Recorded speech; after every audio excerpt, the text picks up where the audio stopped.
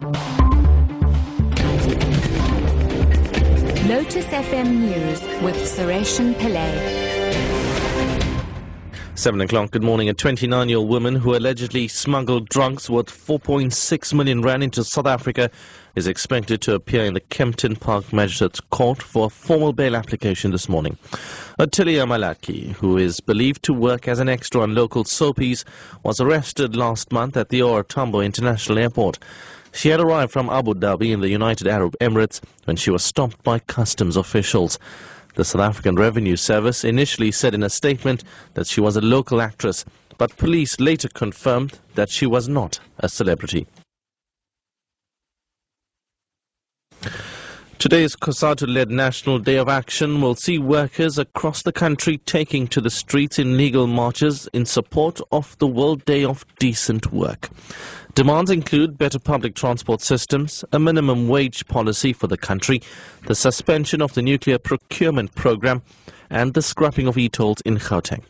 COSATU President Stuma Dlamini says they're calling for a radical shift in economic policy and a serious commitment from government to fully implement the ANC's Freedom Charter.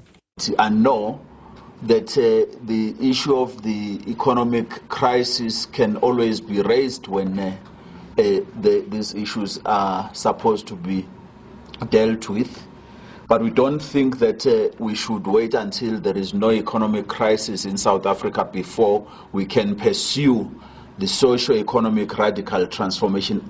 But also because we think there's been some deterring on the part of government to take forward these critical decisions.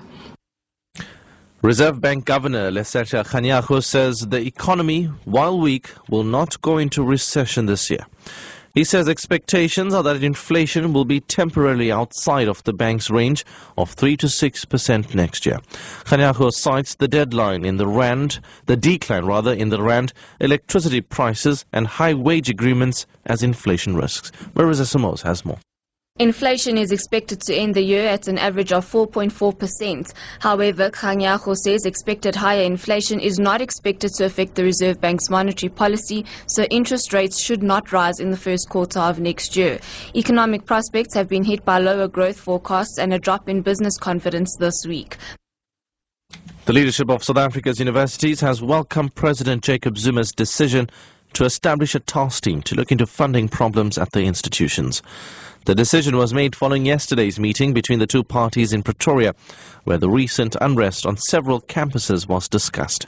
Issues of transformation and academic exclusion also came under the spotlight.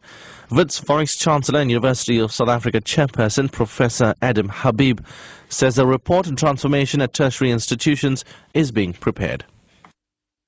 This report will be ready by the 30th of November.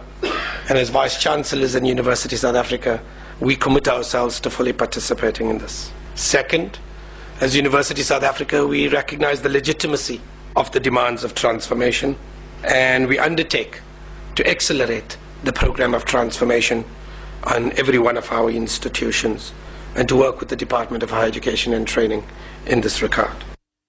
And finally, Tourism Minister Derek Hanekom says 200 additional staff will be deployed to safeguard South Africa's 84 blue flag beaches. He was speaking at the launch of the blue flag season in Cape Town. The Western Cape has 49 blue flags, including Camps Bay, Grotto Beach and Clifton. Hanekom says the new crews will get special training.